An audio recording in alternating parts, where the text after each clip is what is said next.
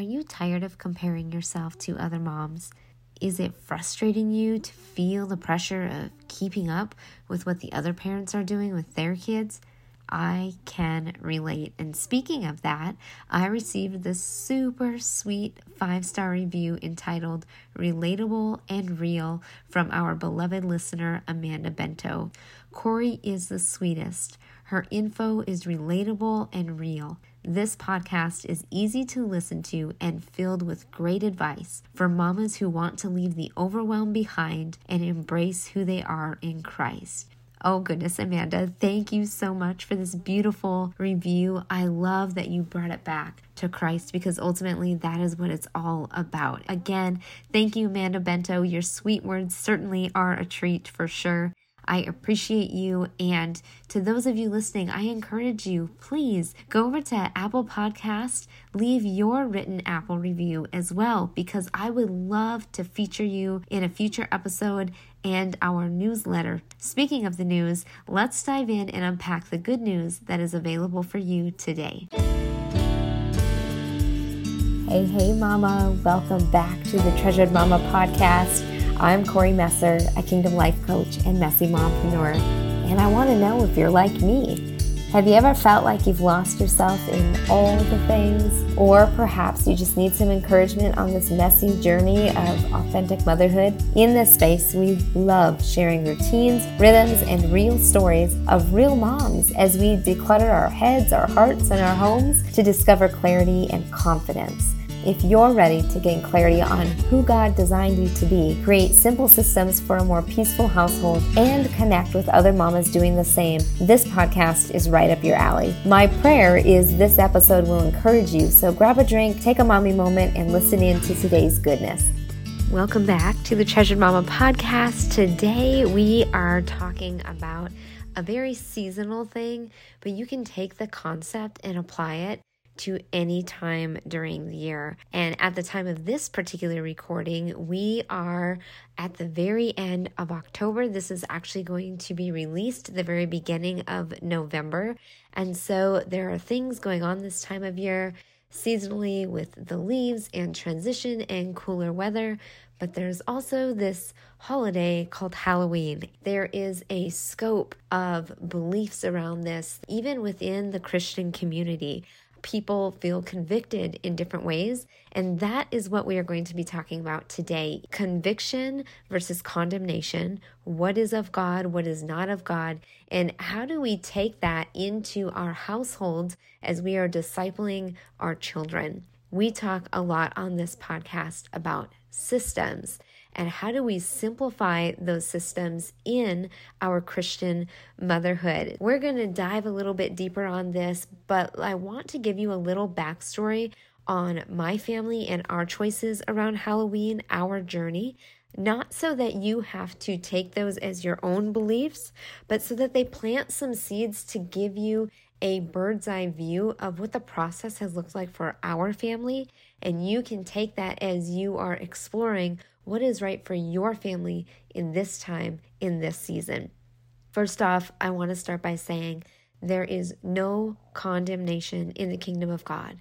Conviction, yes. Condemnation, no. As you are listening to this, it is my prayer that you come in with an open heart, that you take the meat and spit out the bones. What is to nourish you in this time, in this season, what God has for you in this season, take that and chew on that and spit out the bones. In other words, eliminate, get rid of, leave on the table what is not for you in this season. It may all be godly things, but God may be calling you in this season to do something and not do another thing. For my family, what this looks like is I grew up trick-or-treating. I never really liked the things that surround Halloween with the spooky stuff, the scary stuff, but I didn't really understand it from a biblical perspective, the why behind the what, why I felt repulsed by certain things. It was what everybody did. It is what all my friends did. It was the thing to do. It was another opportunity to see if your parents would let you go hang out with your friends. Please know that I'm coming at this from a place of personal experience where I have both participated in and chosen not to participate in Halloween. I am in the United States. Things may be different here than they are where you're at, but the custom here for many people is to go out trick-or-treating, and it's been very commercialized. There's not a lot of history that people are aware of as far as where this holiday originated. That's really unfortunate because a lot of the imagery that is associated with this holiday presents it in a way that is, quote, just a little witch or just a little ghost or things like that. And they try and make it sound almost cutesy to portray that it's not harmful. But what I want you to know is Halloween did not originate as something in the Christian faith. And without going into a ton of detail on this episode, feel free to let me know if you want me to do a deep dive on that. I would love to share that with you. But the bottom line is there is so much against the Word of God in Halloween that we get to shift from fearing the judgment of man and reverently fearing the Lord instead. With our family and with our children, when we had just our boys, our oldest two, and they were really young, this really was playing on my heart. Like, what are we going to do with this holiday? Is there truth to these things people are telling me?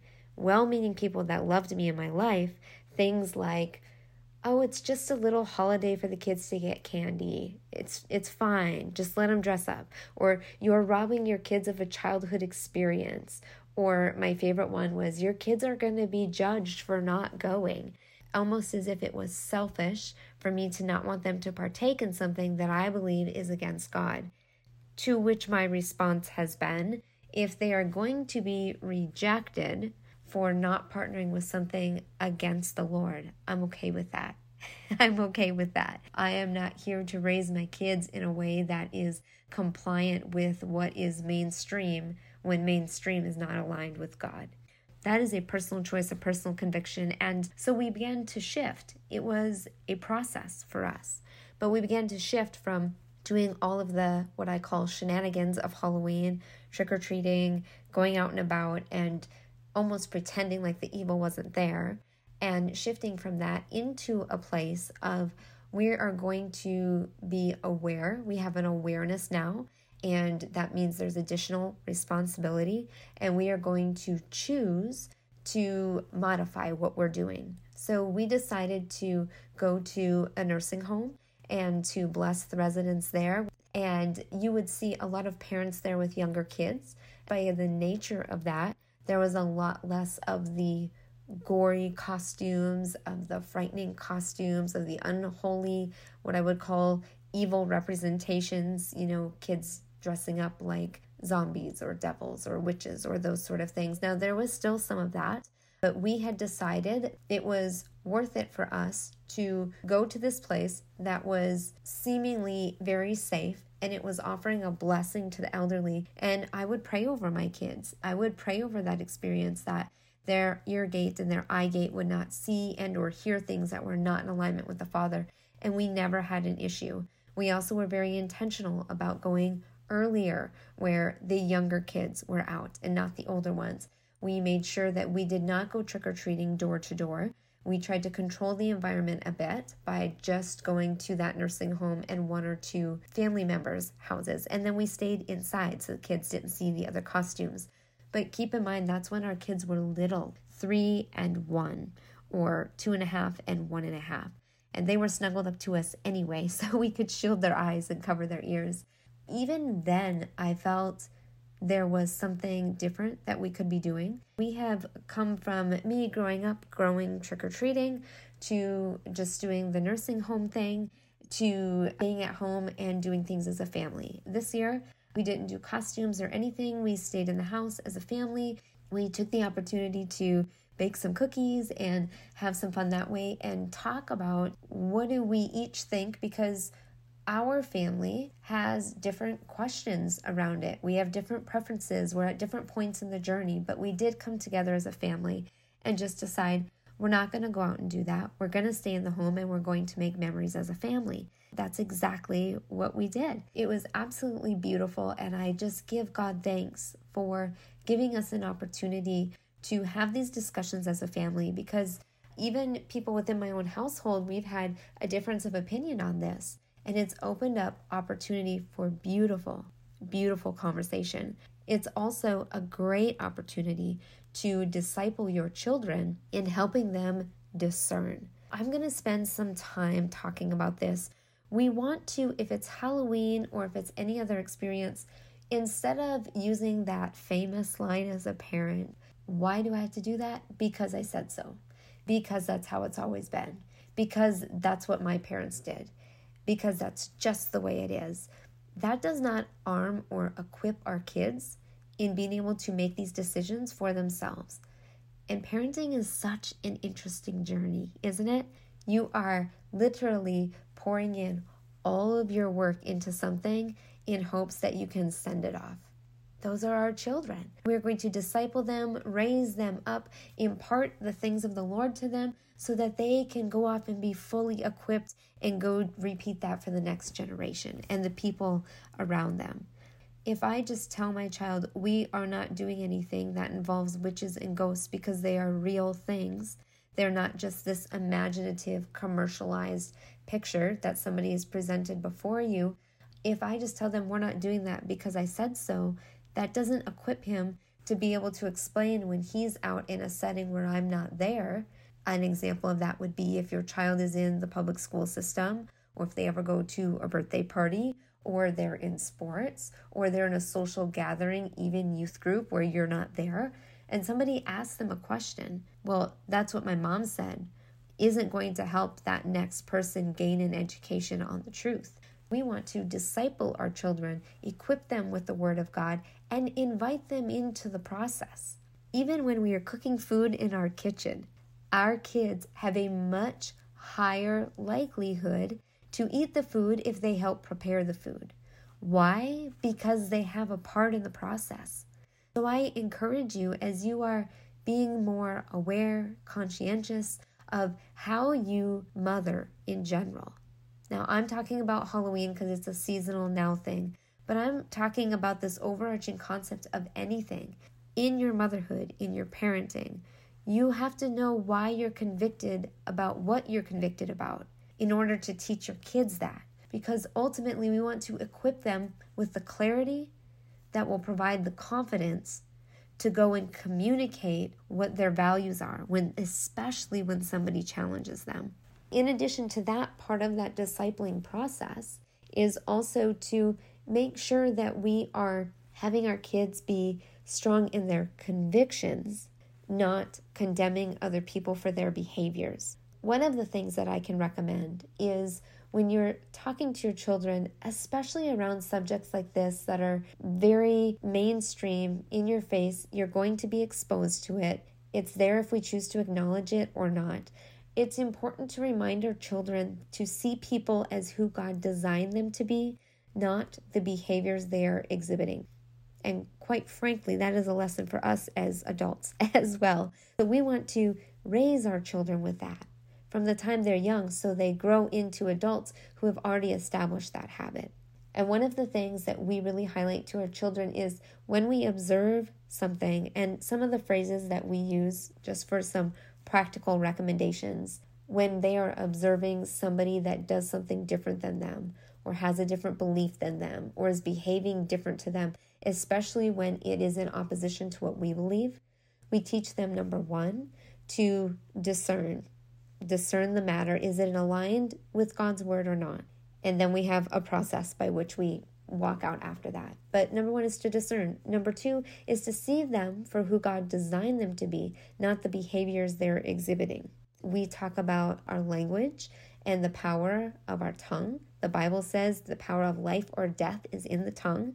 That is a weighty word. So we teach them that once you have discerned that something is not in alignment with what we believe, see them for who God designed them to be and speak towards that truth versus judging them so heavily for the behavior they're exhibiting.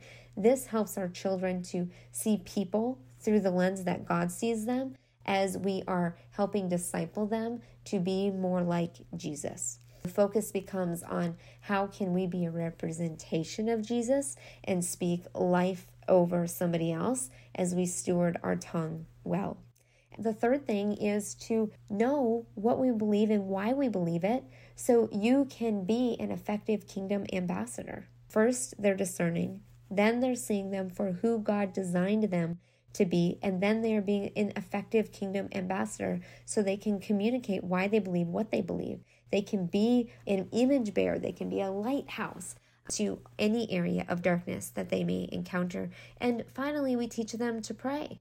Oldest, even he is in the 2nd grade right now, and there have been a multitude of opportunities, even within his class setting, to pray for children that are struggling with something, that are just ignorant of the truth of the Word of God because they're not getting it at home. And it's been so beautiful for my son to see how God does hear our prayers, and he loves us and he cares for us deeply, and to see these children's hearts tenderized and changed just over the last year and a half. I would encourage you with that. Find your own rhythm, find your own system, simplify it as much as you can so you can teach it in an age-appropriate way without watering down the truth of the Lord, because we have the same Holy Spirit as our children. The last little bit of today's episode, I want to talk about shifting from condemnation into conviction. There is no condemnation in the kingdom of God. If you are receiving something and you're feeling condemned, things like shame and guilt, that's not from the Lord. That's from the kingdom of darkness. Now, conviction, yes, if you are convicted, there is that desire to change, to do different. Be encouraged with that. If you are teaching your kids about discernment, that is a great place to start. But also, for you as a mama, a woman really, but also as a mom, I want to encourage you as you're going out and engaging with moms, engaging with other adults, to shift from this place of comparison, to shift from this place of competition, and shift into this place of collaboration. Meaning that mom over there may take her kids trick-or-treating, and this mom over here may be adamantly opposed to taking her kids trick-or-treating. But there are different giftings that each of you may have. And so instead of focusing on the behavior of participating or not participating in Halloween, perhaps you can come together and you can see the different giftings you bring to the table, and you can collaborate in being a blessing to each other. That's a reciprocal relationship where you contribute where you're called and that person contributes where they're called, and the collective whole can rise up because we're all contributing as we are called. And that is a beautiful, beautiful thing, because here's the thing I will leave you with. It's a little story about a friend of mine. This really speaks to different seasons, how it can change in your life. So right now, we're not doing the trick-or-treating thing. We are not going out and evangelizing. Our kids are very young. It's important for us to stay at home with them, to equip them in the word of the Lord so that they can discern and communicate effectively. But that may not always be what God has called us to. Not because God is inconsistent, because his character is consistent. It is who he is. He consistently wants what's best for us. And in this season, it is best for my family to stay at home. I have another gal that I know, and she is, her children are much older. Some are out of the house, some are still in the home. And she was a very high-performing person in the business world. And she was addicted to pills, and she was living a lifestyle as an alcoholic. People didn't know that struggle because she felt so condemned. She couldn't share, so she would just wallow in her own sorrow of these addictions to numb that pain. Because of that, she's now been sober for many years. She runs a kingdom business. She's absolutely incredible. Maybe I will interview her on here sometime. She now loves on Halloween to go out and be the light. So she sets up a table, and she has Bibles and comic books and beautiful jewelry, and they have a fire, and they gather, and they just love on people. They are a representative of who Christ is. Love. For her, that doesn't make her choosing to partake in that way wrong, just like it doesn't make my family not partaking at all wrong. It simply means that is where God has called us to in this season. She can collaborate for the kingdom of God in the state she lives in that way. And I can collaborate in my home ministry, which is my first ministry, from my geographic location. And we are both helping to advance the kingdom of God. That is how we collaborate. And it is my hope and my prayer that this episode has blessed you, to encourage you and remind you your decisions are what's right for your family, as long as you are walking in accordance with what God is speaking to you, and not doing just what's easy, not doing what has always been, and not taking the easy way out and defaulting to statements such as, because I said so, that's just the way it is. We want to equip and disciple our children, and my children are some of my best teachers that God has given me, because if I don't know the answer and I want what's best for them, I'm going to go figure it out. I'm going to pursue the expert. I'm going to dig deeper into the Bible. I'm going to consult an elder. I'm going to figure it out. Heavenly Father, we thank you so much for this time together. We thank you so much for this opportunity to be reminded that you don't call us to compare ourselves to another person. You are the only one that we are comparing to, so that we can align with you more deeply. And if it is this holiday, any other time of the year, any other experience that this beautiful mother is having, God, I pray that she would collaborate with you, communicate with you first, so that as she establishes that horizontal relationship, it is based upon her vertical relationship, God. We know a vertical relationship is up and down, so we align with you first before we reach out horizontally to impact our house, our cities, our regions, our nations, and our world, God. My prayer is that this beautiful mama would have a relationship with you, God, clarity on where she's called, so that she will confidently contribute in those places and spaces with those people. We thank you for your presence, Father. In your mighty name, Jesus, we pray. Amen. Hey, Mama, one quick thing before you go. If this podcast blessed you in some way, the number one way you can pay it forward is to head over to iTunes, Treasured Mama Podcast, and leave a review and subscribe to the channel.